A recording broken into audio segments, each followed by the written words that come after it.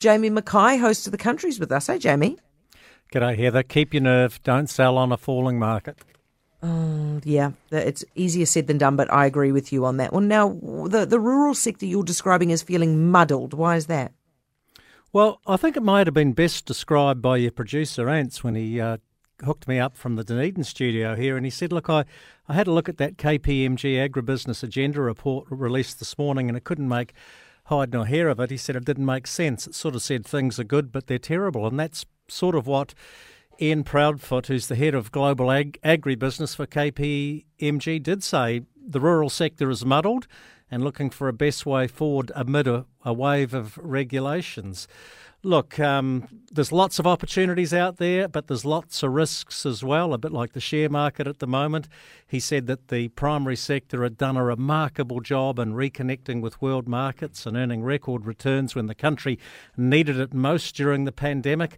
However, the sector was facing a rising number of issues: labour shortages, decarbonisation, growing, in fact, steamrolling official regulation. And for some in the sector, tension and frustration are boiling over. Proudfoot did say that the government and other policymakers needed to prioritise which regulatory issues they wanted to achieve and do them well, rather than confront the industry with a broad wave, I would chuck in title there, Heather, of regulations which were poorly handled. And I think that's a backhanded criticism of the government there. Too much. They've thrown too much at the farming sector. They've thrown too much at the business sector.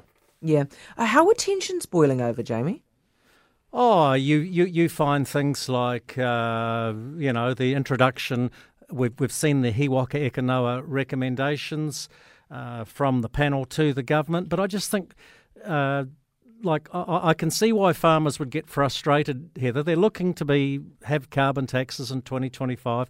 Fair enough. A lot of them are doing a hell of a lot already to mitigate their greenhouse gas emissions. And the other thing is, and I might have mentioned this to you last week, they're not getting due credit for everything they're doing on farm by way of accounting for all the trees, the woody vegetation, all the stuff on their farm that is sequestering carbon, but they get no credit for it because it's not officially a forest. Someone needs to figure out a better accounting system, and this is what, hopefully, He Waka Eke Noa might achieve. Oh, hopefully. Are we expecting moderate price declines in the dairy? Yeah, well, see, dairy's at a record high at the moment. The futures market, I think, earlier in the week was sitting at over $10. I haven't looked at it in the last day or two. Rabobank, and they've come out with their latest dairy quarterly report today. They've said that just weakening global demand, and I heard you talking about recession earlier in your show and the probability, especially in the US, of getting one, and that is going to dampen demand. And the other interesting thing at play is the big seven, of which were one, Australia, the EU, the US, Uruguay, Brazil and Argentina.